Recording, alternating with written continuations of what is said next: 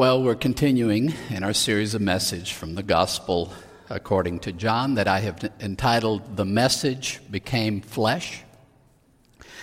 And the topic of the passage we're going to be looking at today in John 2 has to do with worship. And I'm thinking about this. I've been thinking about this all week as I've been working on this. The worship wars are a thing that have been waging my whole life long. It started before I was old enough to be aware of anything, but I know back in the 60s and 70s, we witnessed the birth of what we would call contemporary Christian music, and a whole new way of doing worship music started to emerge. And all my life, that controversy has continued between the hymns-only crowd and the people who are desperately seeking what the latest release is from Hillsong or Bethel or Jesus Culture or perhaps some other megachurch that is launching the latest and greatest worship team. We're great at building worship around ourselves and trying to make sure that it suits our preferences, but is that really the way we should go about worship? Is that what worship should be about?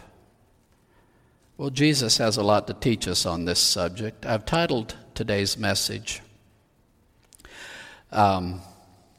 Worship, Two Paradigms.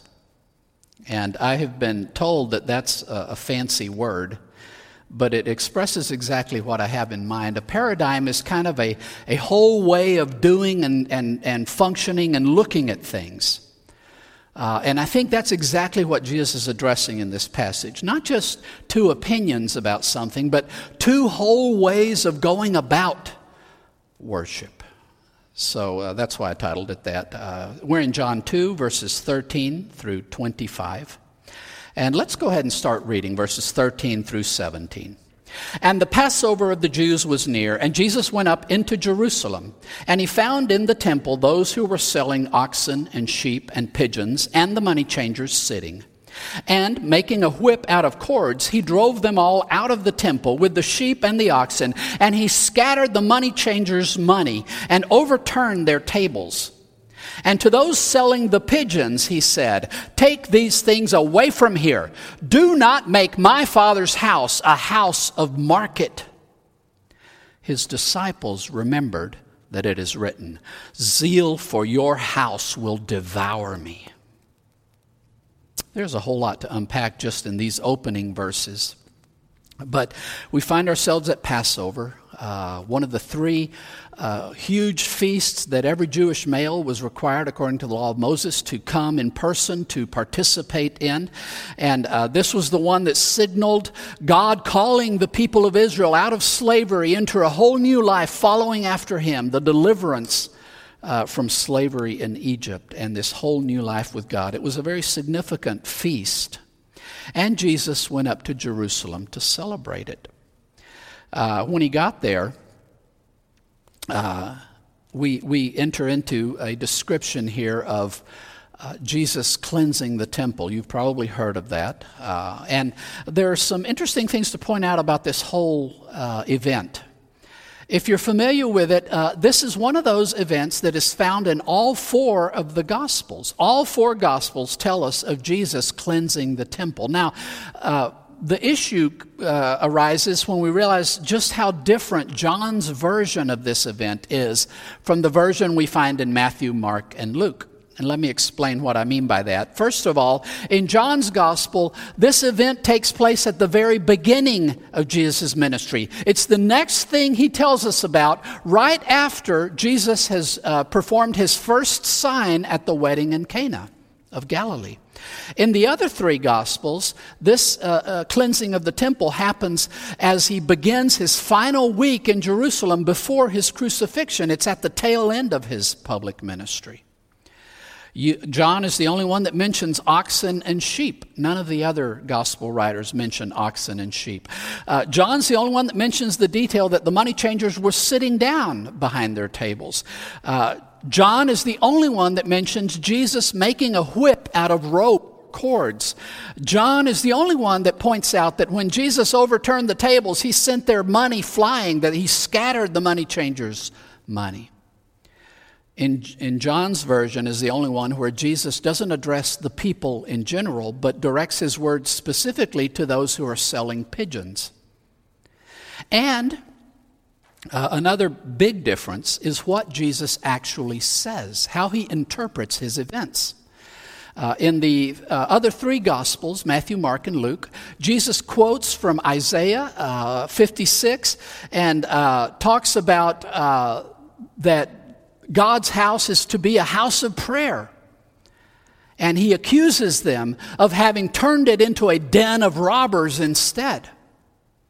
In John's version, he says something different. He says, "Do not make my Father's house a house of market." He doesn't quote the Isaiah passage, says something different. So what do we do with all of this? Well, a lot of people insist that, we just have two accounts of the same event, and John is focusing on some details, and the synoptic writers are focusing on some other details, and we have basically the same events, and John is not concerned with the chronology. He's just concerned with placing it thematically where it fits his gospel well.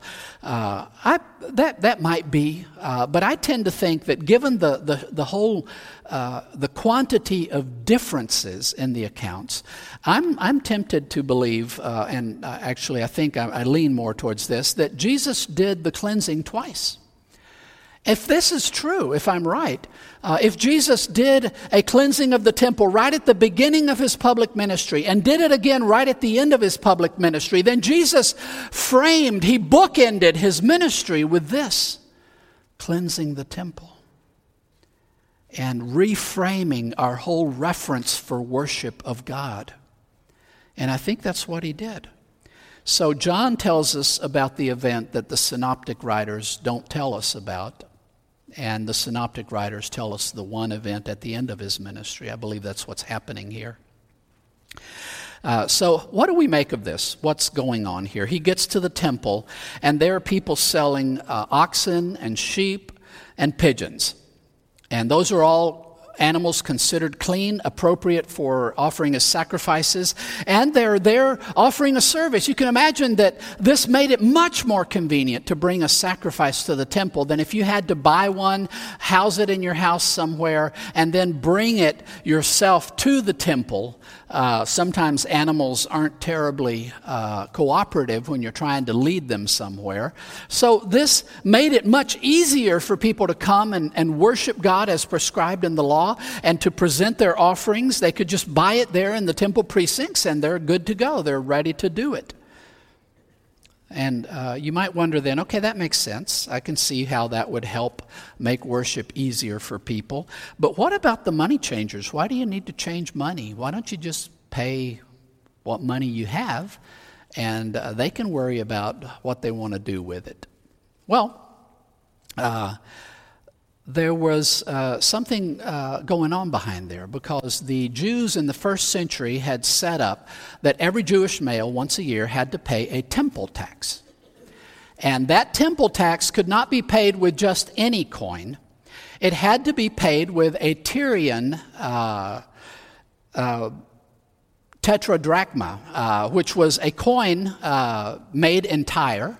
And the reason they insisted on that was that that coin had the highest level of guaranteed silver content.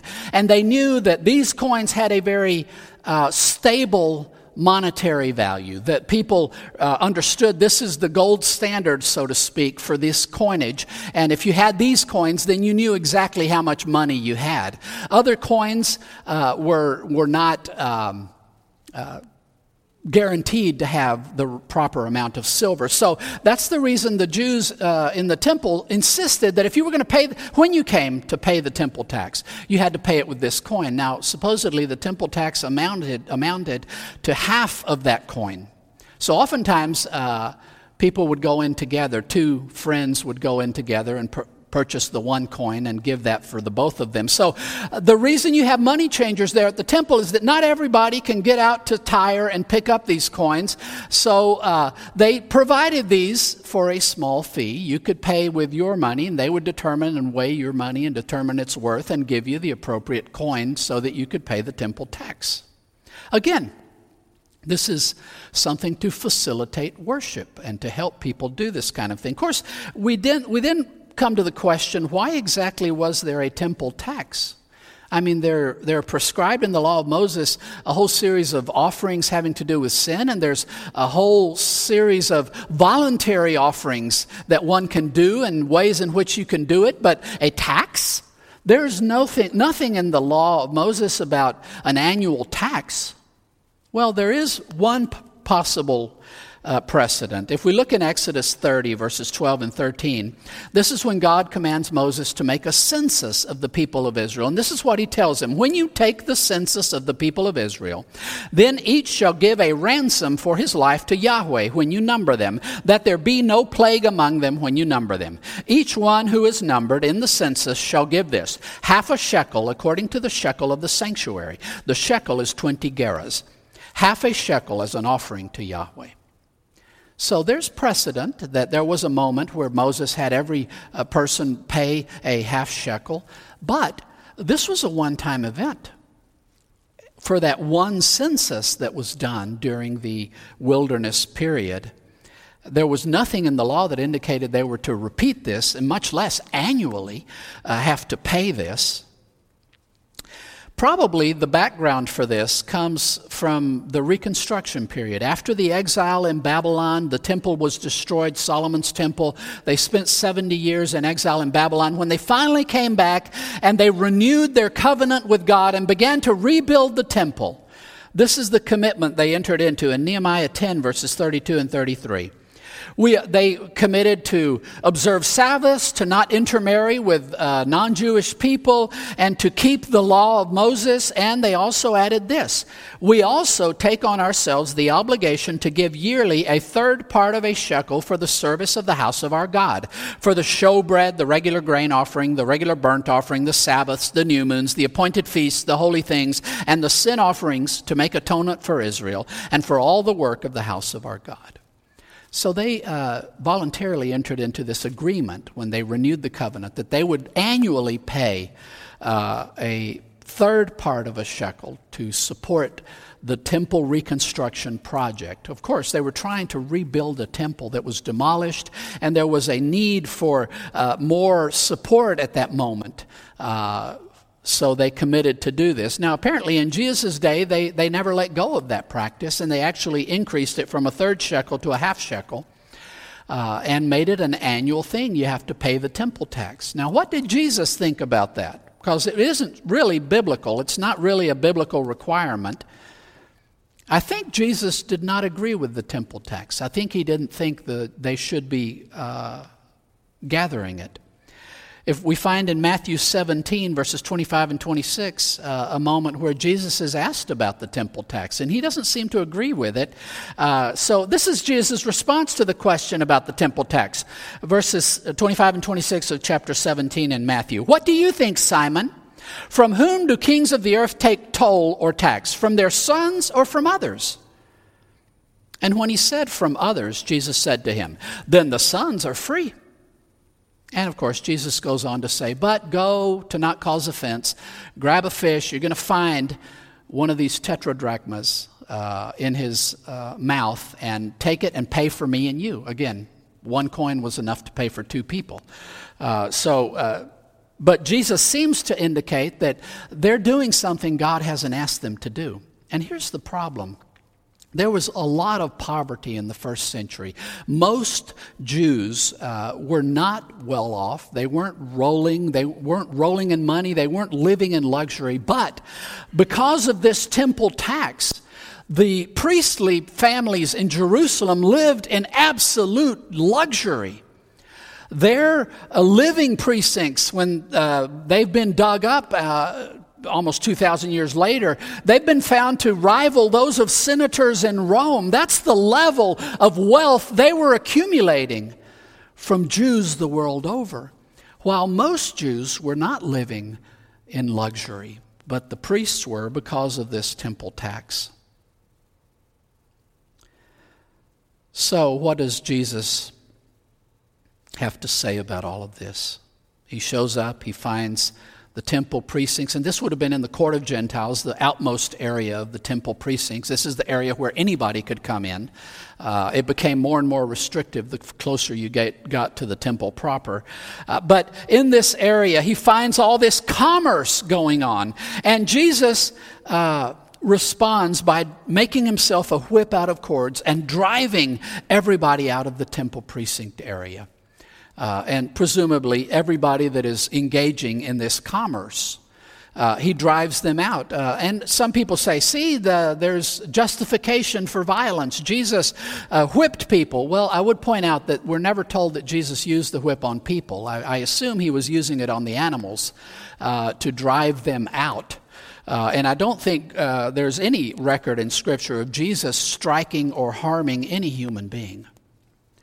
But he does very forcefully drive all these animals out of the precinct. And the money, he just flips the table. Those of you who play tabletop games know that that's the ultimate expression of frustration, when you flip a table and send all the pieces flying. Well, that's exactly what he did to the money changers. He flipped their tables, and there went all the coins. I can imagine they were not terribly appreciative of that.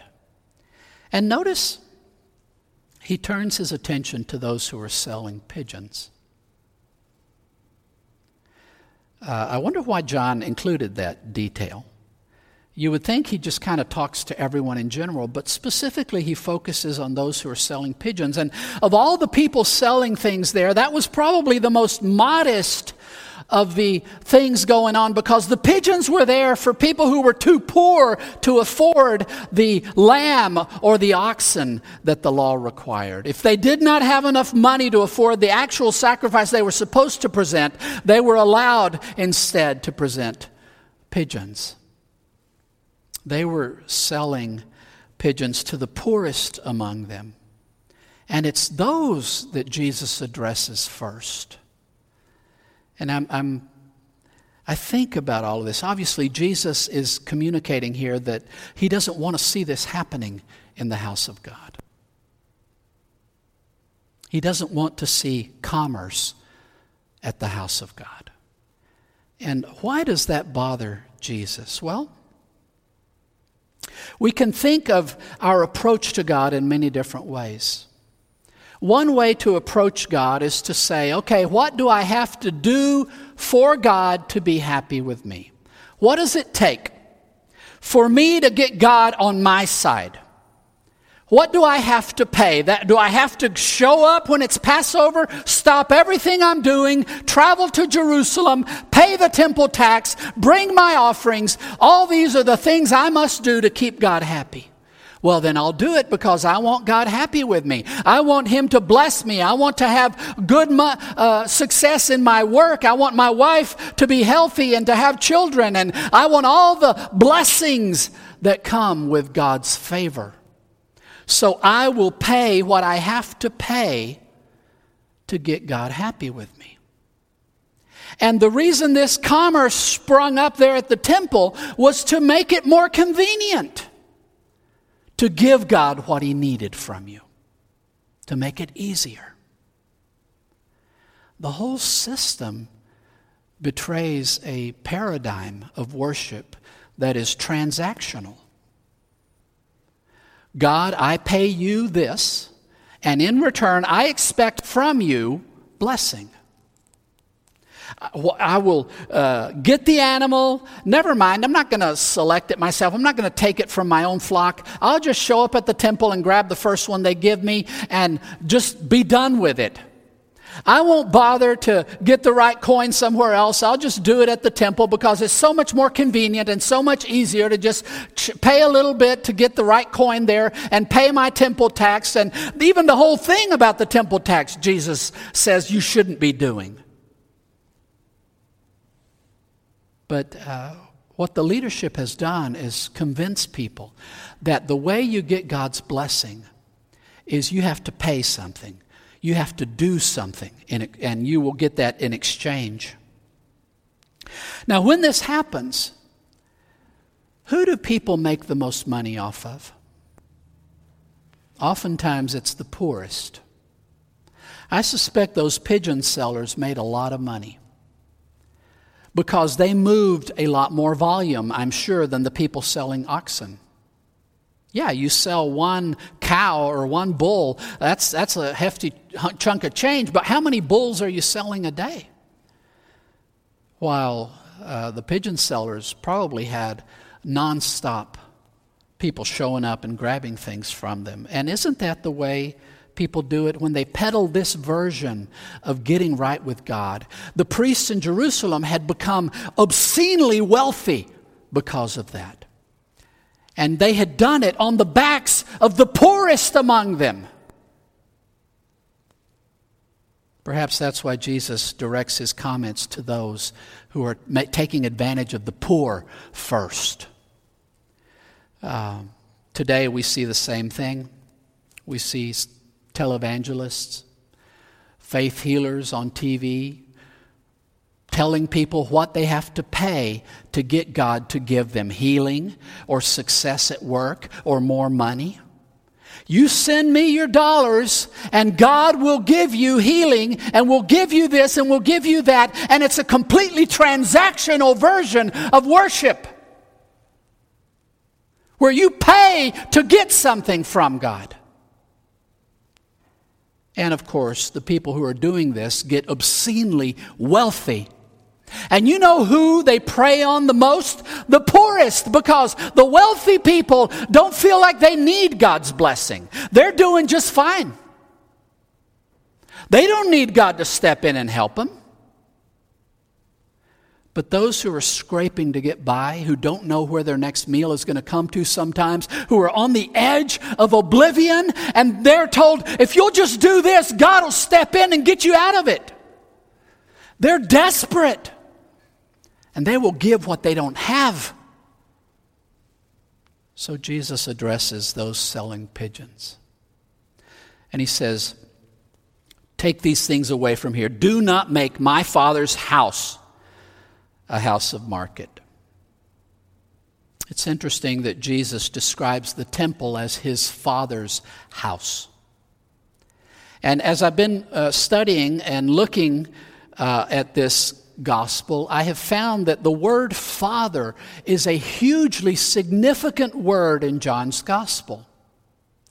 I've tracked this as I've read through the gospel in preparation to preach through John. I tried to mark and look up all of the variants from the Greek root for each of these words, all of the variants of these words, whether it's a noun or a verb or an adjective, all the variants of these words, and track how many times each one is used. Let me share some information I found.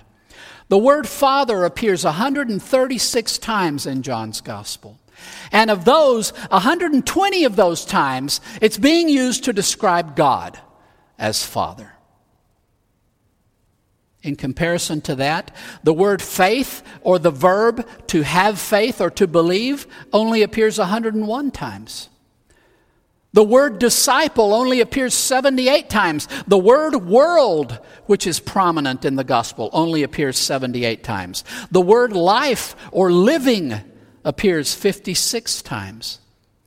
The word witness, or the verb to bear witness, appears 47 times. The word love appears 44. The word truth appears 42 times. Do you get the sense that John wants us to understand that God means to be Father to us? There are a lot of important things he's trying to say to us, but this is the moment where Jesus kind of sets the tone for his ministry by saying, you guys are going about worship all wrong. And you know what we're talking about here with the temple? We're talking about my Father's house. This is not a marketplace. This is not the agora. This is God's house where he receives people who come to visit. That frames it differently, right? If my father were to open his home and say, "Come, I want to know you, neighborhood," would I take advantage of that and set up some kind of a little sale in the front lawn of my father's house? I might, sadly, but that's not appropriate. You don't want people showing up to your father's house thinking he's trying to make a buck off of you. And Jesus is suggesting that worship is not about transaction. It's about communing with God. And that what God wants from us is for us to draw near to Him and to commune with Him. There is a place for selling wares and services and making an honest living. There is a place for that, but God's house is not that place. Afterward, the disciples, looking back on this, remembered that it is written, "Zeal for your house will devour me." This is a Psalm of David, Psalm 69. And it's a prayer for help because David is surrounded by enemies. And David explains why he has so many enemies. It's because he has been consumed with passion for God's house. And because of that passion that his enemies do not share, they have turned against him. And David pleads with God for deliverance from his enemies. It's interesting that Jesus, from this point forward, will awaken the resistance of all the Jewish leadership. They will rightly see what he just did in the temple as a challenge to everything they've built. And Jesus will experience the same thing David did, that his passion for the house of God is going to mark him and set all these other forces in opposition against him. It's going to be that way from here on out. I have a question from these verses. When we design worship, we establish a transactional system by which we render to God things He wants in exchange for the things from Him that we want. Why do you think Jesus insists worship should not follow a marketplace paradigm? Let's keep reading, verses 18 through 20. The Jews therefore answered and said to him, "What sign do you show us since you are doing these things?" Jesus answered and said to them, "Destroy this temple, and in 3 days I will raise it up." Then the Jews said, "This temple was built over 46 years, and you will raise it up in 3 days?" We find in John's Gospel that he often refers to the enemies of Jesus as the Jews. And some people are very troubled by that.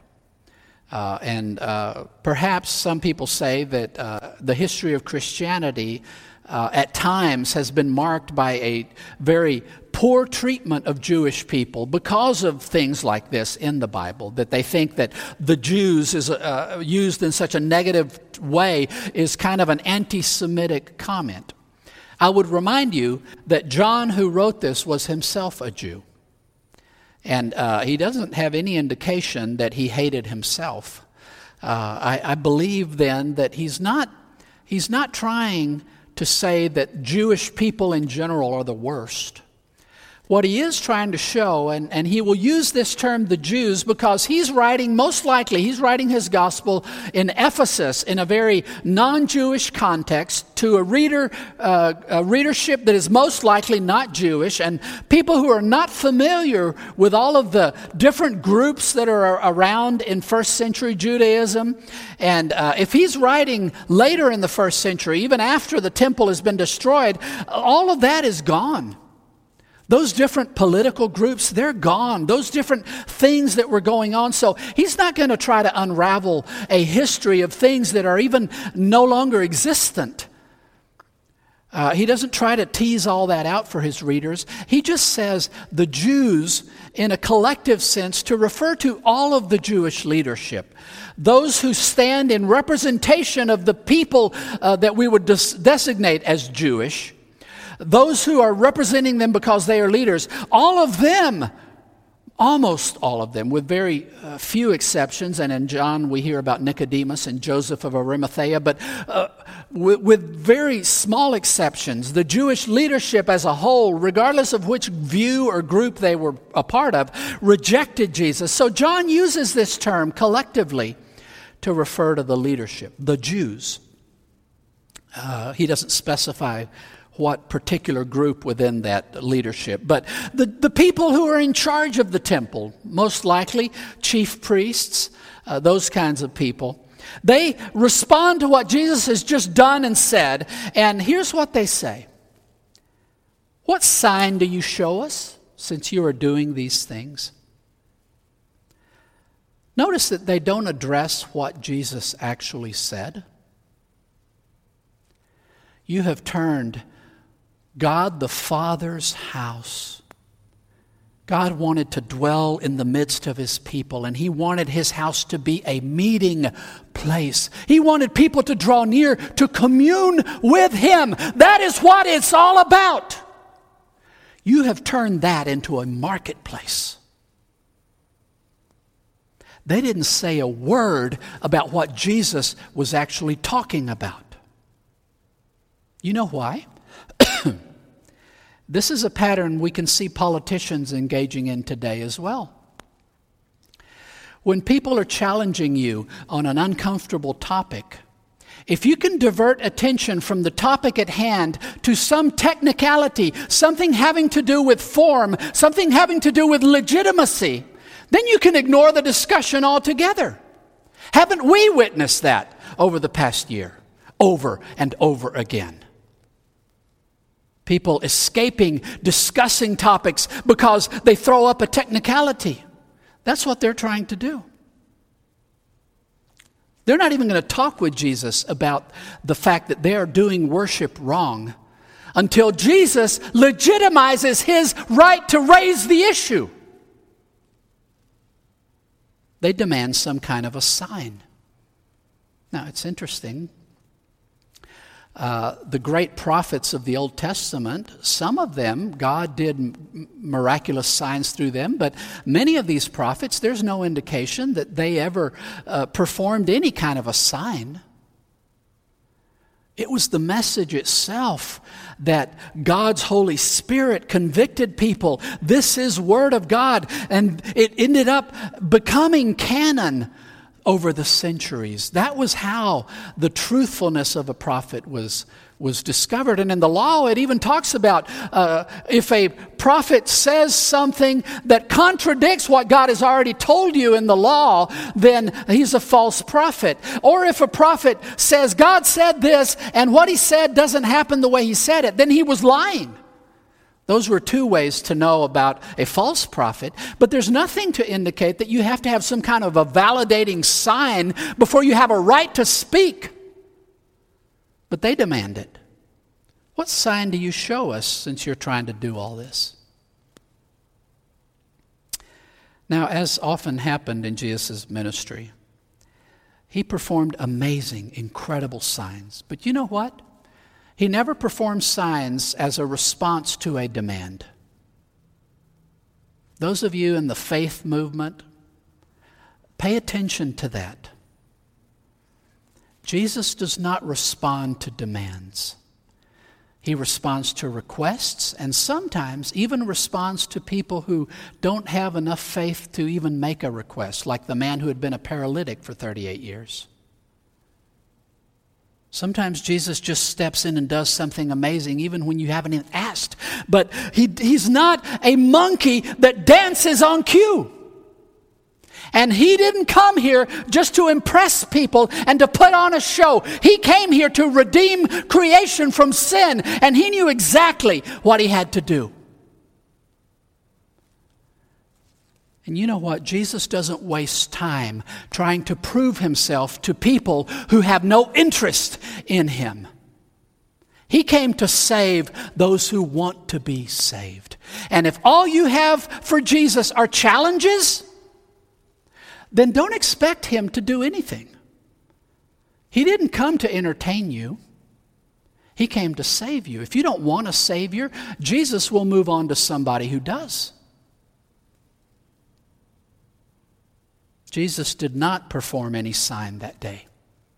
He did not validate his right to do this with some kind of a sign. But he did promise that he would give them a sign.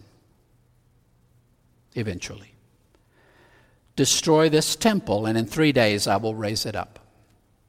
This temple. That's the whole topic we're discussing, right? Who gets the right to tell us how we should go about worshiping in God's house? How should it work? Should it be transactional or should it be communal? They thought they had the right to dictate it. Jesus was saying, no, you're wrong. I am the one. It is my Father we're talking about here. I will tell you what needs to be happening in his house. Destroy this temple, and in 3 days I will raise it up. The Jews responded to this. This temple was built over 46 years. You're going to raise it up in 3 days? And that is where the conversation ends. John doesn't tell us anything else. I suspect that that's as far as they took it. They responded in utter dismissal and disbelief. You're talking nonsense. We have been working for 46 years building this thing. That renovation, Herod's temple, where they dismantled and basically rebuilt the temple in its most glorious expression ever, using the best Roman architecture available, which was the best architecture anybody had seen. There are things the Romans built that are still standing today, 2,000 years later. They knew how to build. This was the most glorious incarnation of the temple. It was truly the third incarnation, even though they technically called it a renovation of the second temple. But basically, they built it around the old one and dismantled the other one inside. We have Solomon's temple. We have the one they built when they came back from the exile. And now we have this glorious one they've been working on for 46 years. By the way, that means that this happened in AD 27. 46 years they've been working on it. You know, they will not consider the project finished until AD 63, which means they will continue working on this remodeling project for 36 more years. You know how long it'll stand finished? 7 years. In AD 70, it will be destroyed completely, razed to the ground.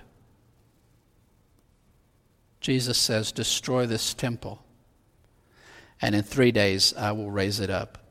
They dismiss it. We have worked so hard on this. We have invested so much. We have built a glorious place of worship. The Jews have never seen anything like this. And you talk about destroying it? Or you suggest we're going to destroy it? And you say you can build it quicker? Oh, that's nonsense. We can ignore this guy because he's clearly lost his marbles.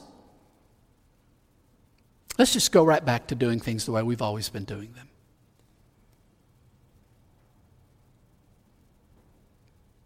What's Jesus saying here? This is, by the way, what they have accomplished. This is the whole system of worship the way they have built it. They have spent 46 years. They'll spend another 36 finishing it up. And it's glorious white marble, Roman columns. It's spectacular. The gold plating is so amazing. It's blinding when the sun is shining and you approach the temple. It's like a shining beacon. The Jews are so proud of what they have built. And Jesus is saying, you've done it all wrong. This isn't what the Father wanted of you.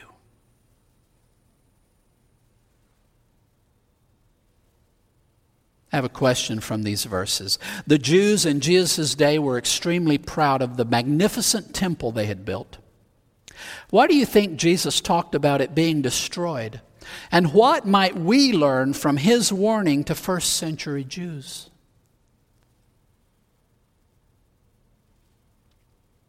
Let's keep reading verses 21 and 22. But he was speaking about the temple of his body. Therefore, when he was raised out from the dead, his disciples remembered that he was saying this, and they believed in the scripture and in the word that Jesus had spoken. So when Jesus says, in 3 days I'll rebuild it. Now, obviously, people reading this, probably in 80 or 90 AD, reading this gospel, they know the temple is long gone. It's been gone for at least a decade, maybe 2. There's no temple. It's bare rock. It's been a whole lot longer than 3 days. Jesus never rebuilt the temple. What was he talking about? So yes, as Jesus said, they did succeed in destroying the temple. That temple would never have been destroyed if the religious leaders in Jerusalem had not incited out and out revolt against Rome.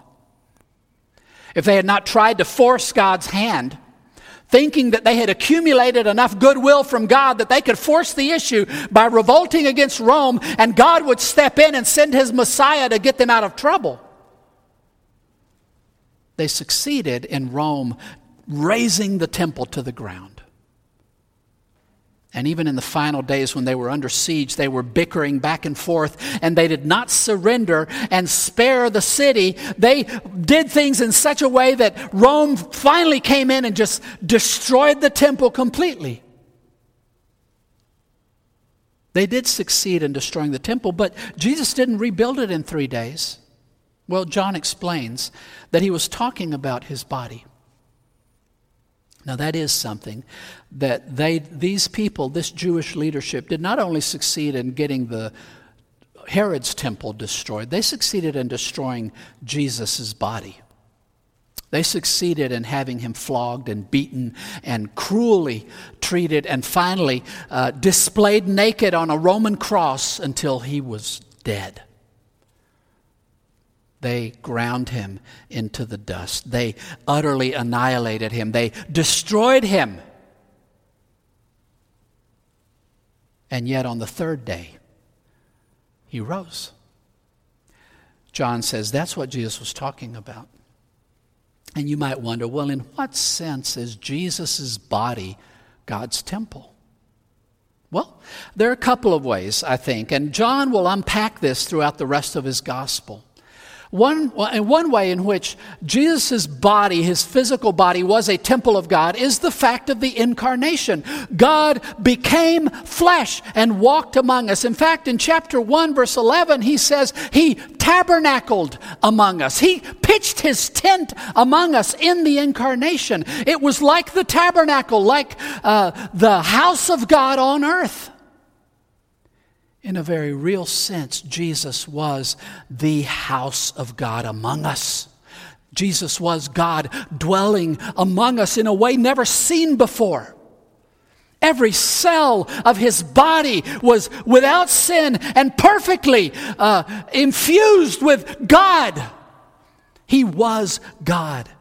And in that sense, he was the house of God, the walking, talking house of God on earth. There's another sense in which I think we should understand this. Jesus is talking about replacing the temple they've built with the temple he's building. It's no mistake that throughout the New Testament there are 2 predominant metaphors used to describe the church. One of them is that the church is the temple of God, the house of God, built by God, with the cornerstone being Jesus Christ himself, and all of us being living stones that God has fashioned together into the house he dwells in. The temple of God. The other metaphor is body. We are the body of Christ. Christ is the head, and he has drawn to himself all of these members into his body on earth. So when Jesus says, you can destroy this temple, I'll build it in 3 days, he's saying, you guys are going to be doing away with this thing, but I am establishing the true temple of God. And my body, my death and resurrection is going to be the key to it all, because it will signal and accomplish the defeat of sin and death and enable the giving of the gift of the Holy Spirit, which will become God the Father dwelling in us on earth. He did build it in 3 days. And that house of God is standing today. That hill in Jerusalem is still temple-less. There's a mosque on there. There's no Jewish temple there. I don't think it's going to be rebuilt. But there's a difference between worship when we build it and worship when God builds it. And Jesus is pointing to that in these passages. I have a question from these verses. Jesus removed the temple built by men and replaced it with one he built through his own incarnation, death, and resurrection, the church. How is the church a better house of God than any building we could ever construct? And let's finish reading verses 23 through 25. Now, as he was in Jerusalem at the Passover feast, many believed in his name, observing his signs which he was doing.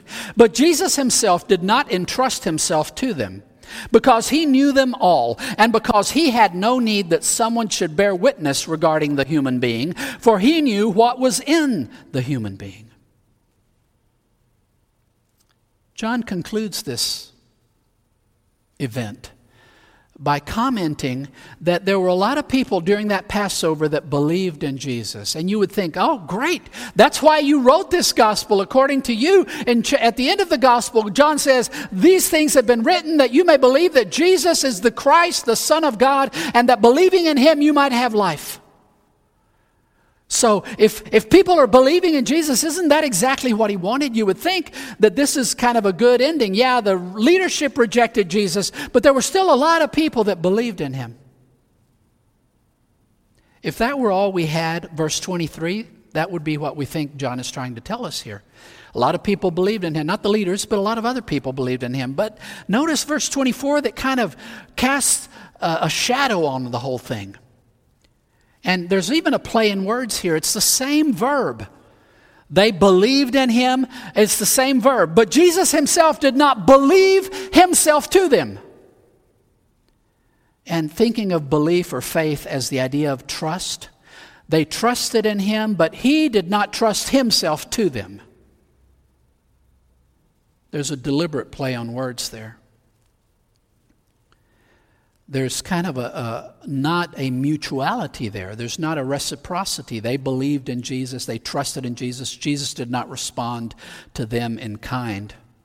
And John, I think, is aware, and we see it throughout his gospel, that faith is a difficult thing. That faith in Christ is more than just one moment where we say we believe something. It's more than just signing off on a creed. If worship is really about communing with God, about drawing near to him and enjoying him, not peddling with him for things we want, but actually drawing near to him as the object of our worship, if that's what it's really about, then it isn't just about saying, I believe this and that and the other. It's about me loving God. It's about me drawing near to God. It's about me opening my heart up to him. And this is a relationship that happens over this whole lifetime and will continue happening for those who belong to Christ for eternity. This drawing near to God. John knows this is, there are a lot of moments in life where we encounter something spectacular from Christ, and the immediate response is, that's awesome. I believe in that. I'm all for that. I'm all for Jesus. And we have churches packed with people who say nice things about Jesus. But are they really pursuing him in the manner in which he wants us to pursue him? We find in John that a lot of people say they believe in Jesus and then immediately turn around and are his enemies. There's a passage even in chapter 8 where people who he says believed in Jesus, after entering into a conversation with Jesus, want to stone him.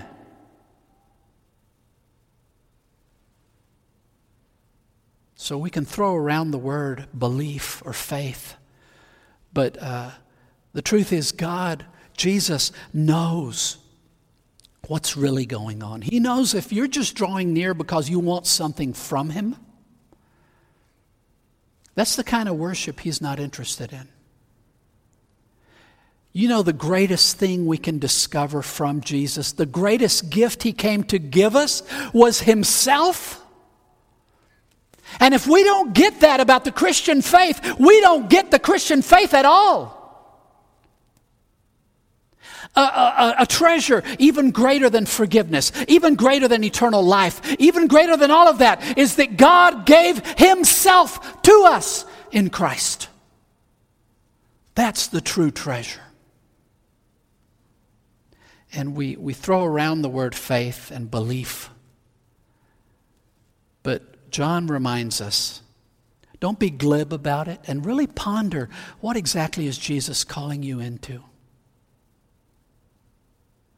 Because you know what? You may say you believe in Him, but from His end, He knows exactly what's going on. He knows what's in the human being. He doesn't need somebody to explain it to him. He doesn't need you to explain to Him what's going on. He knows better than you know what's in your heart. So if we're going to draw near to God, let's do it the way Jesus said. Not as a transaction. That's the way pagans do worship.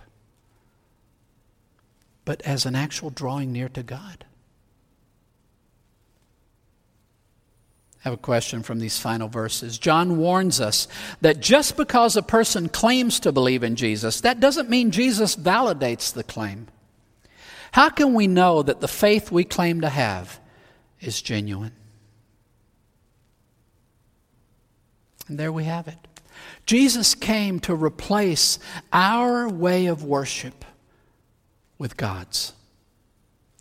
Now, when we build worship, we lay out structures and we lay out patterns and we instruct people in what they need to do to get God's blessing.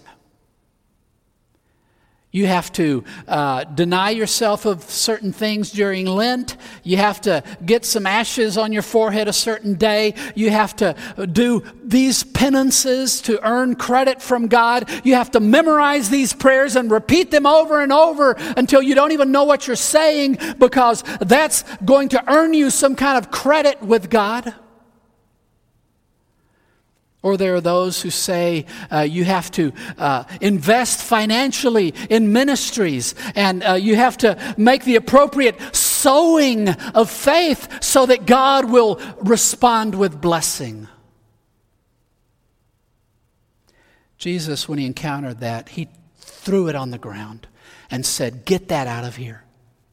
That is not what God the Father wants. He wants you to draw near to Him and to seek after Him. The things He gives you are the things He gives you. But if that's the object you're after, then that's not what God is after. That's not what God is looking for. God does not invite us to the market, to the negotiating table, to an exchange of goods and services. He does not invite us to that. He invites us to dinner. He says, "Come over. I've set out the finest I have. I have set out the best I have to share with you. Come to me." Isn't Jesus' pattern for worship better? Let me close with a word of prayer. Lord, thank you that you love us. I still don't get it. I don't know why. You love us so much. And thank you that you have opened yourself up. You have given us yourself. Lord, as we draw near, help us to never be distracted to anything other than you. Help us to draw near to you, to commune with you, and to enjoy you. And Lord, forgive us for every time we cheapen worship and make it about something about me that I want. if that thing that I want is anything other than you. Lord, draw us to yourself and give us hearts that prize you above anything else in life. We love you, Jesus. It's in your name we pray. Amen.